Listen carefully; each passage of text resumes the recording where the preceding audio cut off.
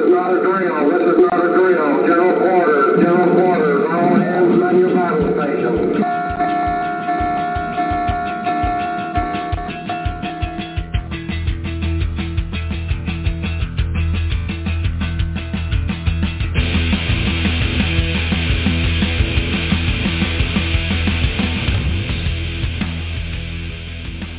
Welcome to Midrats with Sal from Commander Salamander and Eagle One from Eagle Speak at Sea or Shore, your home for a discussion of national security issues and all things maritime.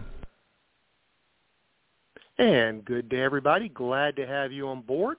If you are with us live, as always, I'd like to make the altar call to invite you to scroll down to the bottom of the page. That's where you will find the chat room for the show. We'll be monitoring during the course of the show. And if you have any observations you'd like to share or questions you would like for us to direct to our guest, that is the perfect place to do it because we'll be monitoring it during the course of today's show. And today's show, it's going to be a great one because we're coming up on 1 year. You've got to talk about it. But we're going to look at it not in a minor details, but on a larger view of things. And, of course, we're talking about the upcoming 1 year start of the Russia-Ukrainian war that started in February of last year. We want to look at it on what path best enhances American security and prosperity along with our allies when it comes to our response in support of the Ukrainians during the Russia-Ukrainian war. And America's interests have been promoted by supporting nations not unlike Ukraine for all of our existence. As a matter of fact, during our battle for independence, without external help from people who had a variety of motivations, we wouldn't have been able to make it before. But there are good peoples on a variety of sides of arguments trying to describe whether more support or less support would better enhance America's interest, whether they're called realist, idealist, isolationist, or some other way of looking at it. Their arguments are put out there to try to direct policy on both political parties. And what we're going to do today is we're going to concentrate mostly on what we hear generally described as the realist point of view. We're going to look at how you can define realism because there are different schools of thought with regards to that. And we have a great guest today, and I've been looking forward for quite a while to have a reason to ask her to come join us today. And for the full hour, we're going to look on this and related issues based upon a recent article that she wrote in National Review that you can find a link to in the show page, titled "Who Are the Real Realists on Ukraine?" The author is Rebecca Heinrichs, the senior fellow at Hudson Institute. Rebecca, welcome to Midrats. Thank you for having me. Big fan of yourself. This is a pretty big privilege for me, so I appreciate you inviting me on. Oh, shucks. We appreciate the opportunity to talk with you because if the listeners aren't familiar with her, I would encourage everybody not just to read the National Review article, but look at what Rebecca has written recently. She's got a lot of very, very intellectually hefty ideas. And I guess kind of like I talked on the intro, kind of kick things off to a certain extent to set the table, is we are coming up on the 1 year anniversary of the 3-day war that everybody was going to tell us was going to take place last year. And pretty much from the D.C. to Brussels to Moscow axis, nobody really thought that Ukraine would be able to stand as long as she did. And as you live in that D.C. and that think tank environment, I just wanted to roll this way. I kind of know the answer, but you never know. Has that injected any bit of humility from what you've seen in the foreign policy establishment in how they perceive things can actually happen and develop, or have people just kept marching forward irrespective of the fact that the balance of people were frankly wrong?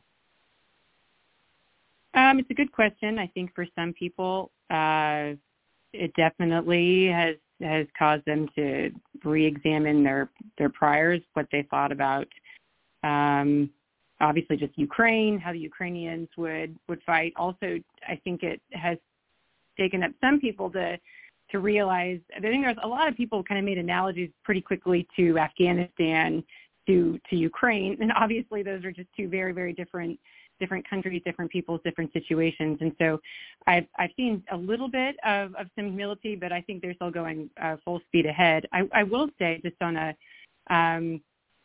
my kind of amazement, I actually was pretty hesitant to speak too strongly as the war was unfolding in the beginning, you know, when I was doing some commentary and providing my insights on TV as it was happening kind of, you know, in real time, because I could see that how Ukraine was responding was so different than what the official views were. And I even had a briefing by an individual who was just there. It was a kind of an off-the-record briefing by an individual, though, who was very familiar with the training that the Ukrainian forces were in the middle of right before the invasion. And this man said, you know, the Ukrainians, they've got much greater cohesion than what we saw in 2014 when they were last invaded by Russia. Much better discipline, you know, clean and iron uniforms, clean equipment, things that you would see in you know, in a disciplined military. That was very commendable, really wonderful. And he said they are going to fight courageously and they're going to die. That was the briefing that I got just days before the invasion. And so it was amazing then, just tragically lost their lives in defense of their country. But they have really outperformed what I think everybody, even those closest to them, really believed they would be able to do. And so, yeah, I think that this is a moment of humility for those of us who try to decipher what's going to happen. And I know that my views have changed a little bit in terms of how the United States ought to continue support for Ukraine, sort of on a more practical level as time has gone on. But it should be a moment to remind everybody that, and this kind of gets back to the point of my article, which is that there's only so much predicting that we can do in matters of war and peace, because these are real people making decisions in real time, and so a lot of things can go differently than what we expect. Well, yeah, let me ask some of the underlying questions. You start off your article talking about the different flavors of realism. Can you kind of expand on that? And in doing so, can you talk about the internationalist? What's the other phrase? Ideal. I'm not a big foreign policy guy, but idealism viewpoint and where that might play into this situation. Yeah. So I will say too that the essay is, as I wrote it, it was sort of one of those things where I was trying to keep it under 1,000 words to make it as useful as possible, but then to try to make it as fair as possible. It continued to grow, and so it is a horribly incomplete essay, I would just say. But what I tried to do, my motivation was, I consider myself a realist, but a certain kind of realist, and so as I was watching this war unfold, I noticed a trend that those who believed in restraint above all, and I'm going to try to also be as fair to the people who are making these arguments as I could without, you know, denigrating them unfairly or whatever. But a lot of these folks, you know, who say, well, I'm a realist, therefore you shouldn't support Ukraine. I mean, that kind of has become a more prominent rhetorical phenomenon that we have seen either on social media or in essays or on TV. And really, I'm not, the folks who are doing that, you look at the folks from the Quincy Institute as the kind of famous think tank, or I specifically mentioned Senator Rand Paul, who comes from the libertarian wing, and now Senator J.D. Vance, who's a populist. You know, they claim to be, they are making realist arguments in defense of trying to pressure Ukraine for a peace treaty. J.D. Vance going as far as saying that Ukraine has nothing to do with us, it has no tie to American national security interests. And so I finally got to the point where I said, listen, realism does not mean restraint. Realism certainly doesn't mean American withdrawal or disengagement from the world. Realism does not mean that we treat all allies as a liability, although there is something in the realist tradition that would say you got to be careful because even your allies are working for their own interests and they do not necessarily overlap with yours. But I wanted to argue to say, listen, realism is a discipline within international relations. It is a broad camp that has shared assumptions, and it stands in contrast to the idealists who reject a lot of the assumptions held by the realists. And we can go through some of those big ones, but I kind of wanted to set those two big parameters and then go into what realism was. But realism has all kinds of different camps within it also. I broadly think that the two big ones that are the most helpful to understand are those who believe that you can kind of look at the world and just see balances of power, almost regardless, not giving great weight to the nature of the regimes or the systems of government, but just looking at power, military power, economic power, and you can kind of predict who's going to do what and where. And then you have those who say, no, really much harder than that. Regimes are made out of people. They've got different strategic cultures. They've got different values, different principles, different risk tolerances. And so you've got to take into account all of that if you're going to make sense of that. And that's where I fall. I fall into that camp. I'd even go further and say I'm actually a moral realist. So that would be like, Walter Russell Mead claims to be, a moral realist, or you think of the Christian realist tradition, the Augustinians who believe in the just war tradition informing the United States' view, role in the world. But it's still very realist. It's just that we're saying we're not allowed to just kind of run around the world without limit, doing as we please, that there are limits, even moral limits. So it's principled realism. And that's where I fall. But so that was kind of the contours of the article. And just real quick, before you ask your next question, I did make note in the beginning, though, that what I found very interesting and concerning, actually, is a lot of these sort of restrained realists of the I would argue they are making isolationist arguments a lot. You can see, they talk about the military-industrial complex, which just harkens back to this idea that war profiteering was what was actually pushing the United States into war between the world wars. This is really harkening back to an intellectual heritage that is isolationist. And a lot of these folks are making the same arguments as the progressives, and so they are idealists, the progressive wing of the Democratic Party. And I would say there's probably about 65 of them. If you kind of look at their vote against the China Commission as kind of an indicator and look at their reasons for that, they make more idealist arguments and tend to be more dovish and pacifist in their approach to things. And it's those two groups that are really converging to oppose U.S. support for Ukraine. I found it really interesting that you brought in and almost, some of the religious heritage that goes onto this. Is somebody who was, raised as a Presbyterian. I'm not unfamiliar with John Calvin and his view of the world. And a couple of quotes from your article that caught my mind was, quote, "The realist knows that the world never progressed. People and realists see people as capable of great good, but also of great evil," unquote. So I guess part of the reason that this can be so contentious, and you do almost break into sectarian arguments, which, as you pointed out also earlier on in the article, it's not really partisan. It is, if you wanted to look at the horseshoe theory of politics and the fringes of both political parties, they kind of meet up in this area of support of Ukraine in some ways. And it's part of the reason why this argument is so stuck is the realist versus the idealist view isn't so much a view of how nations interact, but a different understanding about the nature of man and our history that gives great examples of how we actually react towards the prospects of gaining or losing power.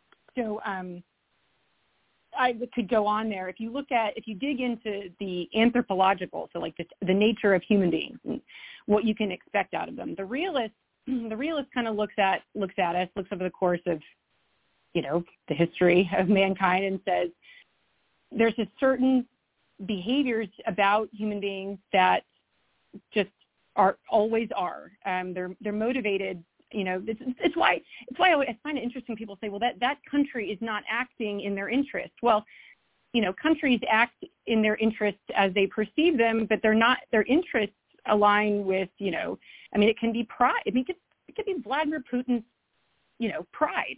It could be, you know, its sense of pride. It's some things that we would look at and say that's irrational, but it's very human. And so, you know, you kind of look and you say, but human beings have, you know, finite ability to understand everything. Our knowledge is limited. And we act, to use, you know, Christian language, we act sinfully. We don't always act in the best interests of ourselves and those around us. And so, you know, when you see that, it's not going to be any different whenever these people are the ones that are forming governments. And so, you know, you know, from the just war tradition, which, by the way, you know, a lot of people associate the just war tradition with Catholics, and that's because the great patriarchs were Catholic, or Augustine and Aquinas. But you also have Calvin and Luther, and then you go on to more contemporaries, Paul Ramsey, Niebuhr, Gene Alstein. These are Protestant great minds and scholars who are also just war scholars. And so it's very ecumenical. It's actually just kind of shows you to how applicable and salient the just war tradition really is, because it kind of resonates across time and people, and across Catholicism and Protestantism. But the belief, it really is, it falls into, you don't have to come from the Christian tradition. You can just believe in natural law. You know, John Locke made these arguments from just appealing to reason and natural law, that, you know, you can only expect so much. And so it does give you have to have greater humility as you approach international relations. You're not totally pessimistic, you know, about what can be done, but you also understand that people are not always going to act in the way you think that they ought. And also there's a great duty and responsibility to government to seek to act and behave justly. And so, but you have to do that within the, you know, what is realistic, what can be done, and what is, you know, what is the duty of a just government. And it's fundamentally to protect political innocence, to protect the citizens and their country. And it's to you know, to punish the evildoer who is doing harm to their country and their core interests. And so what I've argued is that actually, I think what I've seen is the leaders in the Republican Party, you know, and it tends to be, you are right, it's not strictly just they're going to be Republicans and idealists or Democrats. It's not fair or true. That on the fringes they meet sort of, because I would argue that the folks who want U.S. to disengage from the world are going to end up with the same, you know, calamity as the idealists, which is just, you know, if you don't want your government to use force to some degree, or threats of force to influence the world on terms most conducive to American interests, you're gonna find out that you're gonna have other countries that are happy to step in that void and to push us around and harm us to the extent that they can. But I would argue, you know, think of like Mike Gallagher, who's a China hawk, or even Mike Rogers, the chairman now of the House Armed Services Committee, or Senator Wicker, who's the ranking member on the Senate Armed Services Committee. These folks are all very defensive of Ukraine and have actually been critical of the Biden administration's unwillingness to do more for Ukraine to help Ukraine prevail. But all of their arguments are very realist. They're within the realist camp. It's just that you're going to have some other realists who just make different assessments about what makes sense and what can actually be done. If one of the complaints that I've seen about the Biden administration's approach is they seem to be slow rolling, and certainly parts of Europe are doing the same thing, slow rolling aid to Ukraine in hopes, I guess, that there will be a negotiated, somehow this will help drive a negotiated peace between Ukraine and Russia. Yeah,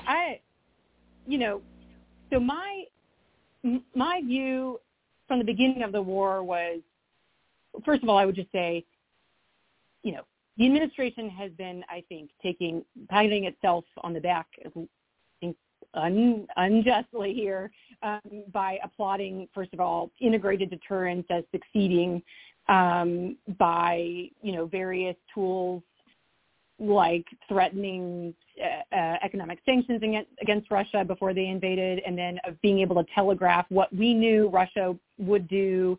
And then when Mike Gallagher was questioning some administration officials, I remember they want to paraphrase unfairly, but basically they said that they do believe that this was successful integrated deterrence. To which Mike Gallagher said, "But they invaded anyway. What did we deter?" So I think this began with a underappreciation of the threat of Russia, of what Russia was willing to do, and I think that you can see that in a variety of policy documents coming out of the White House, that in this effort to sort of prioritize China as a pacing threat, that they really underappreciated how bad Russia is, what Putin was willing to do, and the effects of what a Russia invasion of Ukraine would have on the rest of the alliance and really just global disruption generally. So there's a failure to deter. And then once the failure to deter happened, then there was just this horrific risk aversion on the part of the White House to provide Ukraine with the arms and operational leeway that they needed to quickly arrest the situation and prevent Russia from getting any territorial gains. And, it was driving me crazy. Because you could see it. You could just see how afraid they were of the Russian accusation that the United States would legally, under international law, be considered a co-combatant, and they would go to war with us. And, and I'm like, okay, but here's the thing. We're not the ones at war. Ukraine is the one defending themselves. Ukraine was unjustly invaded, and we are allowed to provide this country with the arms necessary, and it's up to them and there's a sovereign nation to defend themselves. And so as each week and month went by, to me, it was just more clear that this risk aversion was, and I hate that people kept saying we were self-deterred. That's not a thing. Russia was deterring the United States from providing greater aid, and from Ukraine to provide, or of NATO allies provide Ukraine greater aid. And I don't want to underappreciate the very real risks that some folks were pointing out, the risks of escalation. Those things are all real, but my view is you don't ever actually get rid of risk. You can seize it and pay for it up front. When you're the one in control and more control, and kind of seizing the moment. And this is how a lot, some strategists out at Stratcom talk and think about this too. Or you think you're being more risk averse or more careful, but what you're actually doing is you're actually pushing the risk to the right on the timeline with greater ramifications if things go really badly, which is where I think we're headed in terms of Russia's potential use of a nuclear weapon, et cetera, in Ukraine. So you really, it's a little bit counterintuitive from a strategy for some, for just normal folks who are kind of watching this, but you really kind of want to seize the moment up front and help Ukraine to have all the weaponry that they need to be able to push the Russians out or stop the damage that Russia was going to do. But we didn't do that. And that's why you've seen this very slow pattern of the Biden administration not providing Zelensky what he asked for. And then you've got enormous pressure from allies and from Congress, and really Republicans in Congress on the national security committees, pushing them to give them, whether it's HIMARS or real-time intelligence, or now it's F-16s and ATACMS, but whatever it is, you're always pushing for more, and then the Biden administration relents. And that's been kind of the pattern that we've watched unfold over the course of the last year. One of the quotes in your article, it made me think back to something I've been trying to understand for a while, and I will listen to any argument one way or another, even 1 year into the war, about what ultimately is in the American interest. And I'm just going to do a little bit of a long quote from your article, the National Review. Quote, "In the U.S., the most realist argument considers interest and morality. It aims to maximally protect American security, freedom, and prosperity in accordance with moral precepts supported by the American people. In the case of Ukraine's war, Russia is a top-tier strategic adversary of the United States and is increasingly collaborating with the People's Republic of China to weaken, threaten, and coerce America and our allies, unquote. And what that made me think about is, again, the question I really can't get a good answer from anybody on, is what advantage is there, whether, sometimes you don't seek international entanglement seeks you type of thing. Where does the U.S. global strategic position become enhanced when Russia reconquers most, if not all, of what is present-day Ukraine, and the message that sends to the former Soviet republics and members of the Warsaw Pact that are now part of NATO, and also the peace camp in Western Europe? It's not difficult to play that out over the next few years. I don't see where letting Russia just roll over that way really enhances America's long-term strategic desires. Have you heard a decent argument on that end, or is it just something nobody will give you a response to? No, I obviously agree with that. I think that, to be fair, from some of the smarter realists, they would say, I'll just put it this way.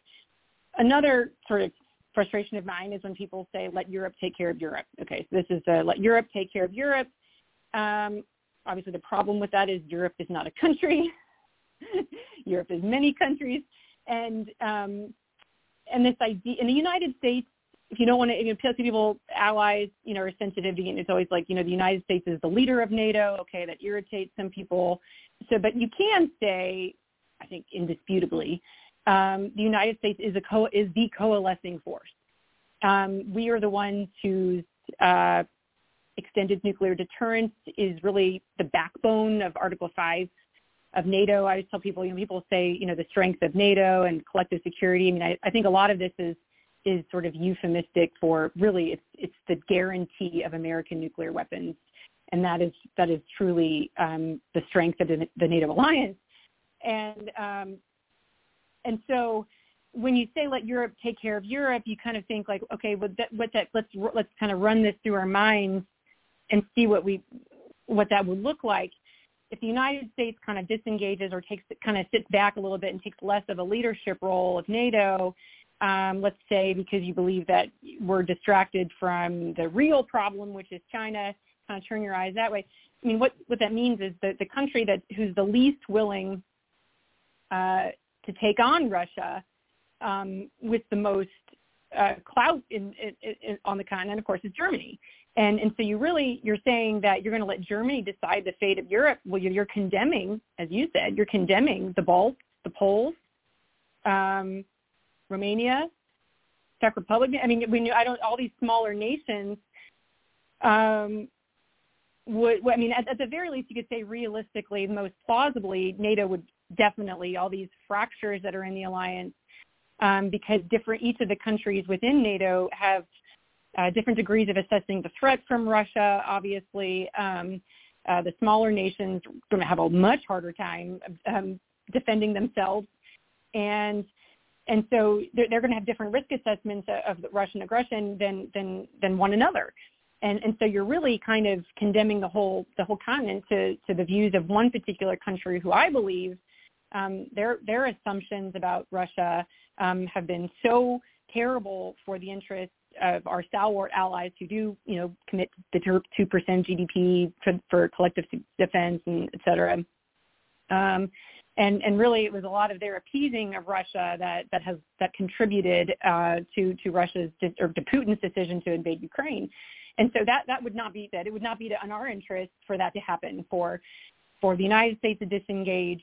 For what I believe, Russia would probably go for the non-NATO members, Moldova, pick those countries off, but then would just hack away at those. Lithuania is already. I believe their sovereignty is being eaten away because of Germany's insistence that Lithuania not have the ability to enforce its own sovereign decision to not let the Russians traverse their sovereign country for this war effort. The Lithuanians believe they were enforcing EU sanctions by preventing Russia from transporting certain components for the war effort. And Germany came along and said, oh, please don't do that, because now the Russians would get really mad and might strike Lithuania. And so, my point there is, the United States is the coalescing force and has a steady hand over the alliance, and you withdraw that, and you definitely would.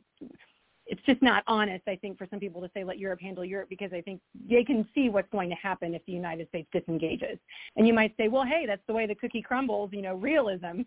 To which I say, that is, you're going to talk about the lack of U.S. interest or how that harms us. If you're going to condemn the Poles, then these are the Brits are leading with the Poles and the Balts to try to help Ukraine win. You're going to condemn these other countries, and we're either going to have to, then Article 5 will be invoked, and we're going to make good on that, or I guess we could abandon NATO, and then what would that entail for the United States? People forget that the European Union is still our number one trading market.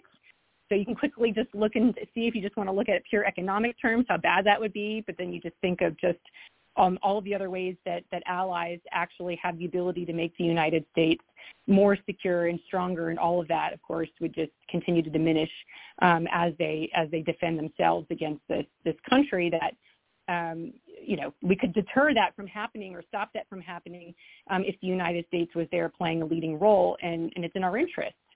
The other thing I would say, too, on the China front, too, we're going to need our European allies to continue to behave in ways that help us with the China problem. We've got two major countries that are determined right now to unseat the United States as the world's still relative preeminent power. Both, Russia and China, Xi Jinping and Vladimir Putin, are getting closer, not moving further away relationally. And I repeatedly hear from allies, not just in European capitals, but in Asian capitals as well. Japan is making this argument too. You can't, these aren't sentimental folks who are, belong in some sort of idealist camp in international relations. They're hard-headed realists, and, they're really worried, because there's just, the European countries can help the United States in ways from, you think about, yes, of course, sanctions, but also just with when we try to encourage countries to close off, Chinese 5G networks, et cetera, that we rely on and use when we're deployed abroad. So you can think of all the different ways that we want our allies to help us weaken and contain or deter or confront the Chinese Communist Party. You can't condemn them to the threat of the Russian Federation and expect them to help us. They simply won't. It's not even expected. They actually won't be able to. Their hands are going to be tied, and they're going to be just surviving. And so, anyway, this is a very long answer to just say it's not in our interest to see Russia gobble up Europe and chip it away and destroy the NATO alliance. It's also not in our interest to have a weak NATO alliance, and that's why I was a big defender of the Trump administration's effort to encourage our NATO allies to beef up their own security. Strong allies are better than weak allies. And it's also why I think, listen, if you remember Secretary Mattis kind of controversially went to NATO and said, you all have to care more about your children than Americans care about them, and urged them to contribute more to their own security and survival and to fight. And Ukraine, obviously not a member of NATO, but they're doing exactly what we've demanded that allies do. And so then to turn back and say, okay, good for you, and then not support them, I think would also create a disincentive for all these other countries to do what we've been telling them to. Otherwise, they're going to look around and they're going to say, listen, if the United States isn't a good bet, maybe I should hedge, like what Hungary's done. Maybe I should hedge under the Russian, kind of shadow. Or maybe I should hedge with the Chinese. If they're the ones that are going to be the stronger power, maybe that's the safer bet for my country. That's not what we want. We want to have countries that are more in our camp than theirs. And so for many different reasons, it's in U.S. interest to not have a major war in Europe. It's in U.S. interest to stop Russian aggression in Ukraine before it has the ability to spread out and tip off at the edges of the NATO alliance. You said we're letting Germany decide the fate of Europe, potentially. It's a really interesting concept, since we think we've got involved in two wars to stop Germany from deciding the fate of Europe. But I'm sitting there looking at the past. I think David Larter pointed out that the Russian invasion of Ukraine happened in 2014. And do you think that Putin was emboldened by the total lack of response to the taking of Crimea and the support for the Donbassian rebel forces against the government of Ukraine? Do you think that played a part in his decision to go ahead and think 3 days could wrap up the rest of Ukraine?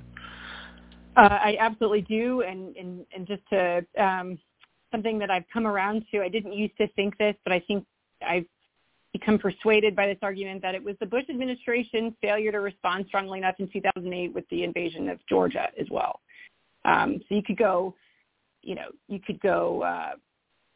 all the way back there too. I mean, it's. I think I have my dates right? 2000. That's 2007. I think someone can fact check me. I'm sure here. But I remember at the time being pretty defensive of the U.S. government's lack of response to Russia and its invasion of Georgia at the time. And I kind of look back now and I'm like, gosh, I think the Putin has been making judgments.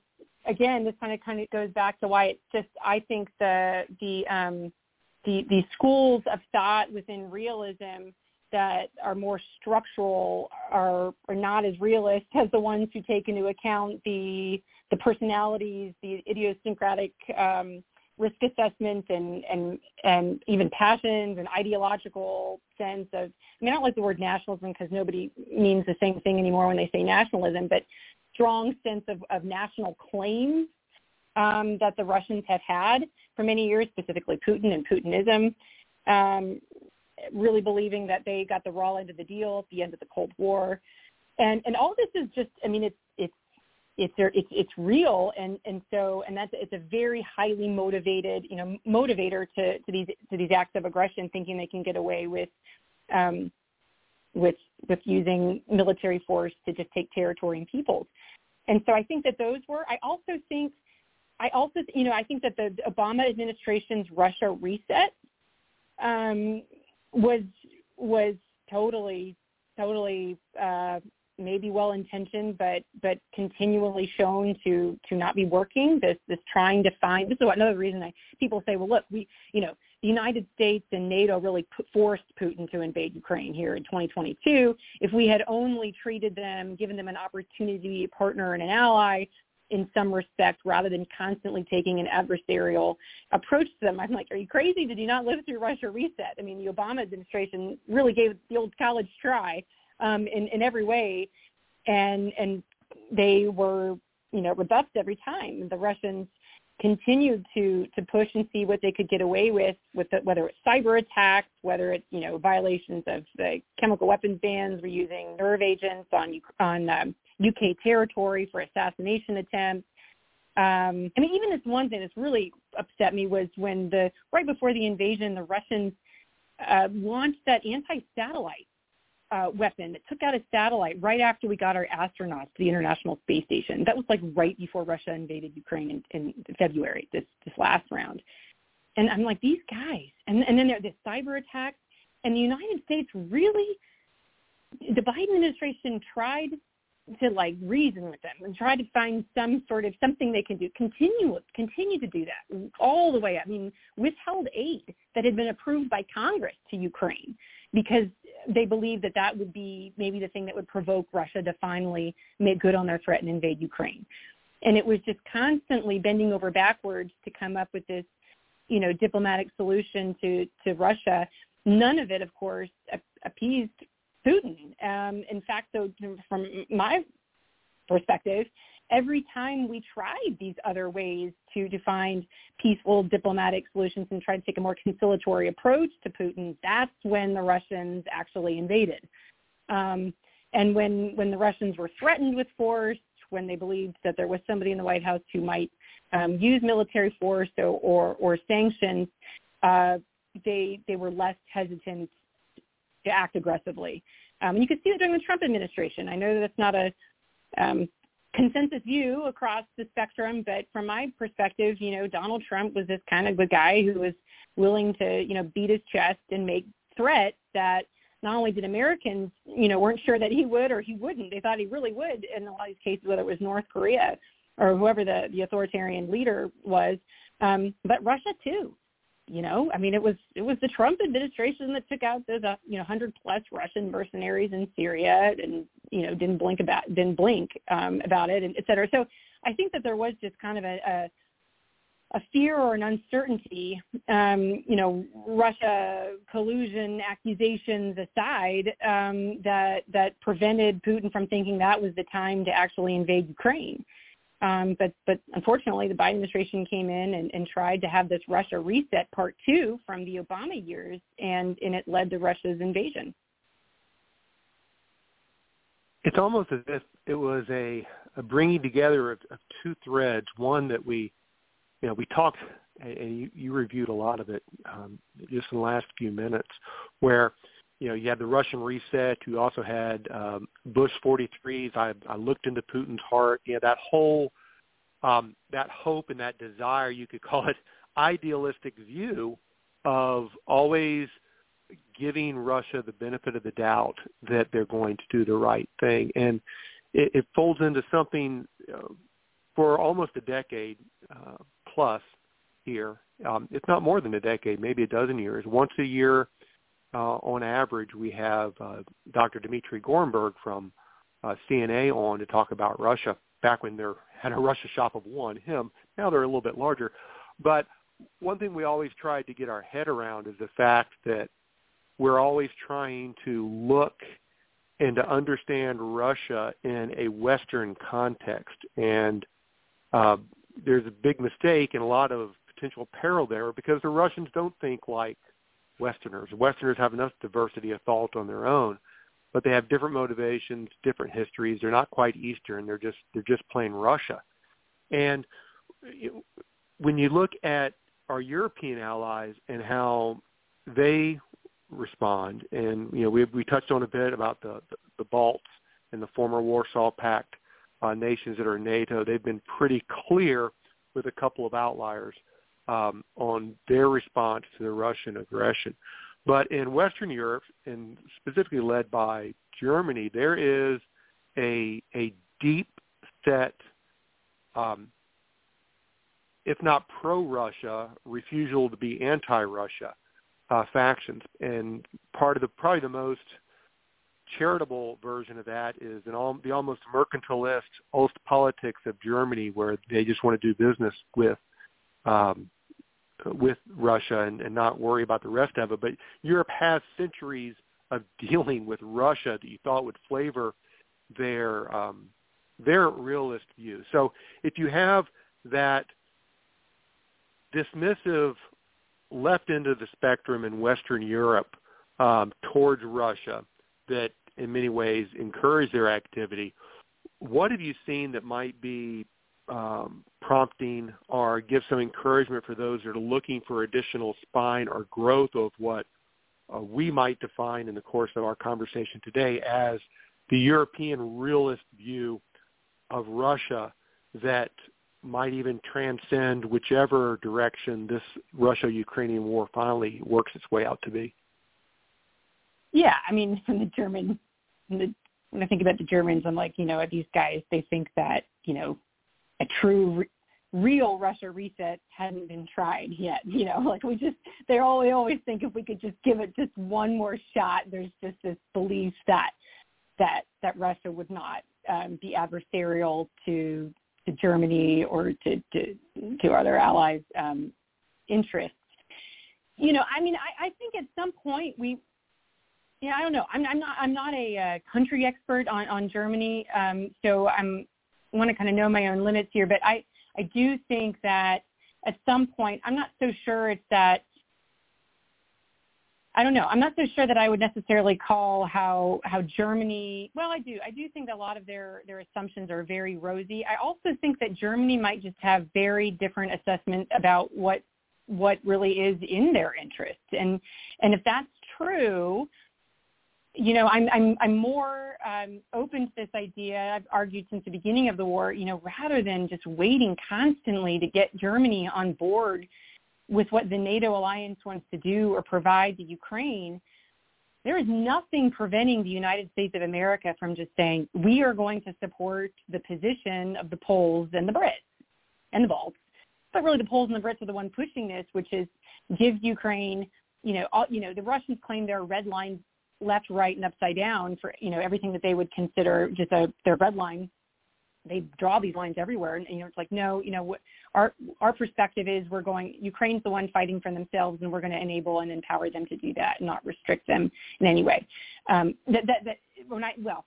put it this way. I don't think that we should give, where realism, I think most realists would agree, is you don't want to totally give these countries, total, you have to be conscious that sometimes countries can potentially, they'll drag you into a war that you don't really want to go into. That's a very real concern as well. And so you don't want to let, if Zelensky decides he's going to invade Moscow, obviously we would not be very keen on that with our weapons. But I'm talking about a proportional responses for Zelensky to be able to take out, the means of the war effort. They're on the other side of the Ukrainian-Russian border. We've prevented Zelensky from being able to do that. I just think that's ridiculous. That's just going to protract the war and not enable Ukraine to win. That we should enable him to do that. And that's the position of the Balts and the Poles. And so I think and the Brits, I think at some point you can just say, stop trying to do this sort of middle, keep everybody together. You can forge ahead and then let Germany decide what it wants to do. If Germany is going to sit back on the sidelines and let the Brits and the Poles and the Balts and the United States, and then the United States, help restock and replenish stocks of the weapons that our other allies are sending Ukraine, and just kind of move forward. And then the center of gravity essentially not entirely shifts away from the West, but it does shift over quite a bit over to the East in terms of where we're throwing our support and our efforts. That might be just a modern adaptation to what the NATO alliance looks like if Germany simply just won't come along. I'm very encouraged. I was encouraged by Brexit. I'm encouraged by countries, in the West, sort of broadly speaking, of those who have embraced self-determination, national sovereignty, pluralism, toleration, those sorts, just very broadly. I get very encouraged when I see life in them. That they want to preserve themselves and their people and their cultures, where the idealists would say, oh no, that's bad, religion and sectarian differences and, pride in your own country will prevent us from having world government, benevolent world government, where we can arbitrate differences at the UN rather than through war. Where I say, no, we're never, the UN is totally worthless. Just like the League of Nations was totally worthless. Countries are going to act in their own interests according to what they believe is just and right. So I think that, I've been very encouraged by a lot of what I've seen out of many of our NATO allies. And I know, the Brits, we can talk, if we shift over to talking about AUKUS, you've got countries now that are realizing that really since the Cold War, both Republicans and Democrats and across the Atlantic, folks have just kind of thought we were sort of in this now, if not permanent peace, maybe semi-permanent peace, where, liberal democracy is the, culminating end. We're kind of moving in that direction. We're all going to trade, and everyone was going to want to get rich, and that's going to motivate people to just not go to war with each other. And that idea is obviously was never true. And I think countries are unfortunately, I think, coming alive to this idea way too late. The Bush administration did this too. This was sort of the, spreading democracy thing, continuing to push this envelope, saying that if the whole world sort of becomes liberal democracy, then you're not going to have violent world war again. And those are not the arguments that Republican leadership is making now. People are making, no kidding, how do we defend American sovereignty, the American way of life? And we are in trouble because we have not been investing in the kinds of weapons and technology our military needs to hold off a major peer. And now we've got one major peer, China, And its closest partner is the Russian Federation, which, by the way, even though their conventional military is getting wrecked by the Ukrainians, they've got all kinds of strategic systems that they haven't employed in this war yet. And they're still a formidable enemy of the United States. And then we have North Korea and Iran, rogue nations that both Russia and China exploit to their advantage. So the United States is going to need some allies, and we're all going to need to invest in our, military industrial capacity to produce the necessary weapons we need at scale. And that's on all of us. Bob Gates has been, talking about this in his books as well too. I know people always say, "Oh, well, he was Secretary of Defense. Why didn't he do something about it when he has power?" But this is kind of his point, is that there were things that we could have done. We could have understood that American preeminence is not something that we're just entitled to. You have to fight for it. You have to invest in it, and you have to maintain that relative superiority over our adversaries who would love to unseat us. And that's where we are today. And so, from my perspective, it's in our interest to have a much stronger NATO alliance. If Germany's not going to, come willingly, they might have to come kicking and screaming. Or if they're going to sit this one out, it's not going to be good for Germany.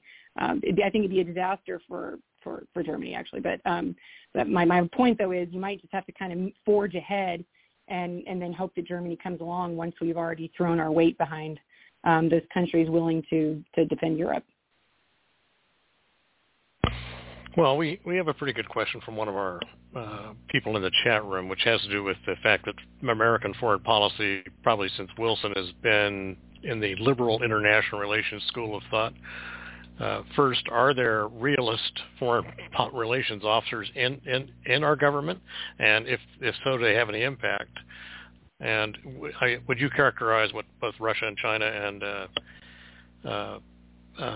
are doing? Is that are they really in the realist international relations theory themselves? They're looking out for their own interests and all that. Yeah, I think that they're realists. I think that they are understanding that. Obviously they subscribe to a very different set of mores and beliefs about what is just. The United States' vision of what the world should look like ideally has been, or I would say kind of the best spin on it, or how I would view it, is that the United States really leads the post-World War II architectures of alliances. And our imprint of how we view what is just and right is reflected in other Western democratic nations. And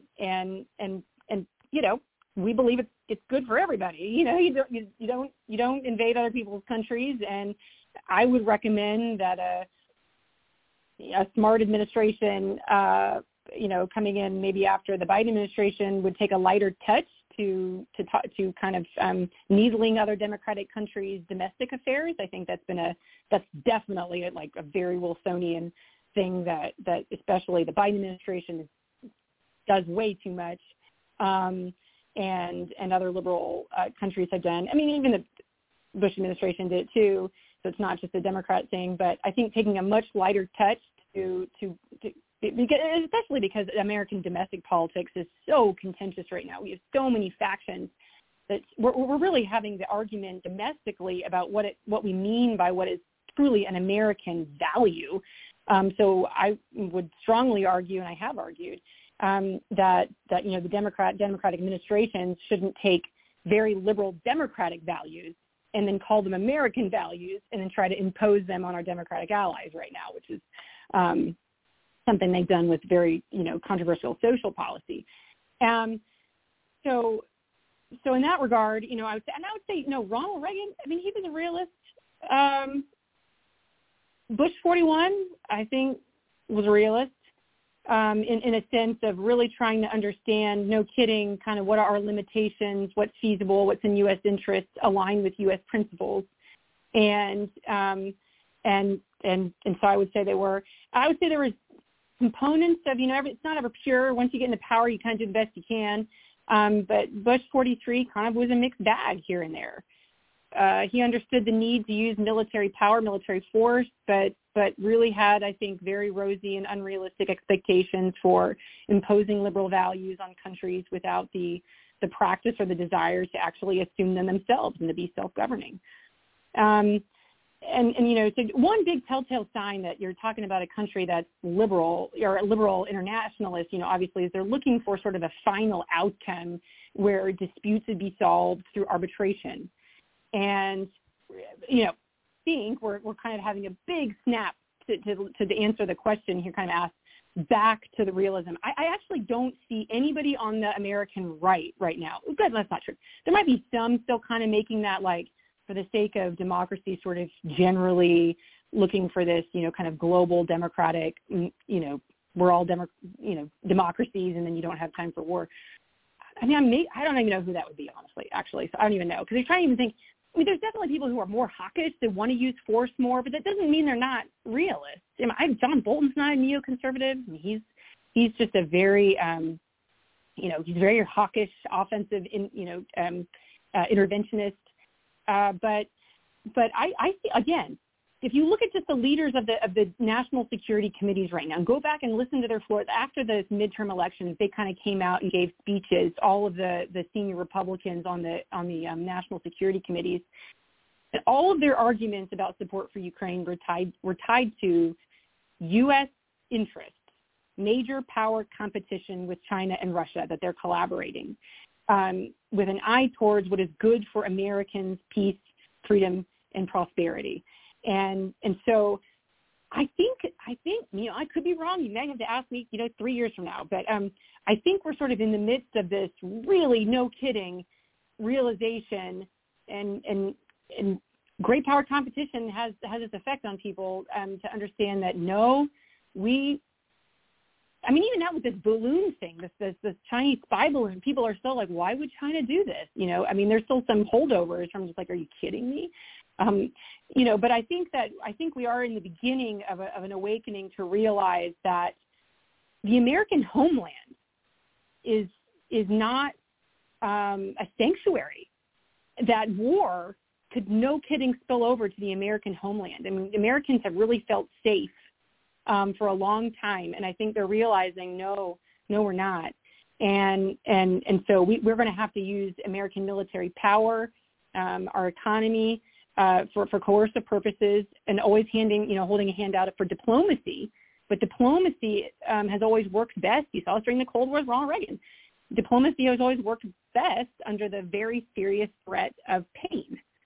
And I think that's where we've snapped at now. I think that it's mostly comprised, and even the Democratic Party, with the exception of that 65 person wing and the progressives, in the Democratic base in the House of Representatives, you're seeing a lot more Democrats understanding that, oh my goodness, we're going to have to modernize the nuclear triad. We might need more nuclear, capable delivery systems. We need to have a nuclear, plutonium production capability that we haven't had for years and years and years. This is bipartisan consensus now. And so really, I think it's the rise of China and understanding how threatening they are that is really kind of forcing people to understand that the days of liberal internationalism are that's just not the era. That at best we're back to conservative internationalism, and which I think is very distinctly principled realism. And that right there is a great way to tie up a bow on a great hour, because that gives us the what next, what people should be thinking about, what a lot of people are. Rebecca, what a great hour. Really enjoyed the opportunity to sit here and chat with you. For the listeners, if they wanted to track on what you're working on, where's a good place for them to keep track of you? And there are some projects that you have in the fire right now that we should look forward to in the next few weeks or months. Sure. Yeah, you can tell me where I was wrong and where you disagree or push back if you think I was being unfair. I will say too, I don't mean to say that everybody needs to agree with me specifically in every degree to be a realist. In Ukraine, I do think there are plenty of realists who make really good arguments about kind of what next and how we do things in very practical ways. But just to say that those who are restrainers do not have the monopoly on realism. And you can follow me on Twitter at RL Heinrichs, or you can find my webpage at Hudson Institute. All my work is there. And I'm going to continue working on this idea, this connection with realism and the just war tradition. And I hope to, within the next 6 months or so, publish a pretty big small booklet on the just war tradition and why I believe it is compatible with and reinforcing to the way the United States thinks about nuclear deterrence. So that's my big project that I've been plowing away on for some time now. Well, that sounds great, and we're going to have to keep in touch because that might be an excuse to come spend some more time together talking. So we're looking forward to seeing that, and really appreciate, again, the opportunity to talk with you this afternoon. Thanks for having me on. It's been wonderful. Thank you very much. And thank you, everybody, for joining us for another edition of Mid-Rats. And until next time, I hope you have a great Navy Day. Cheers.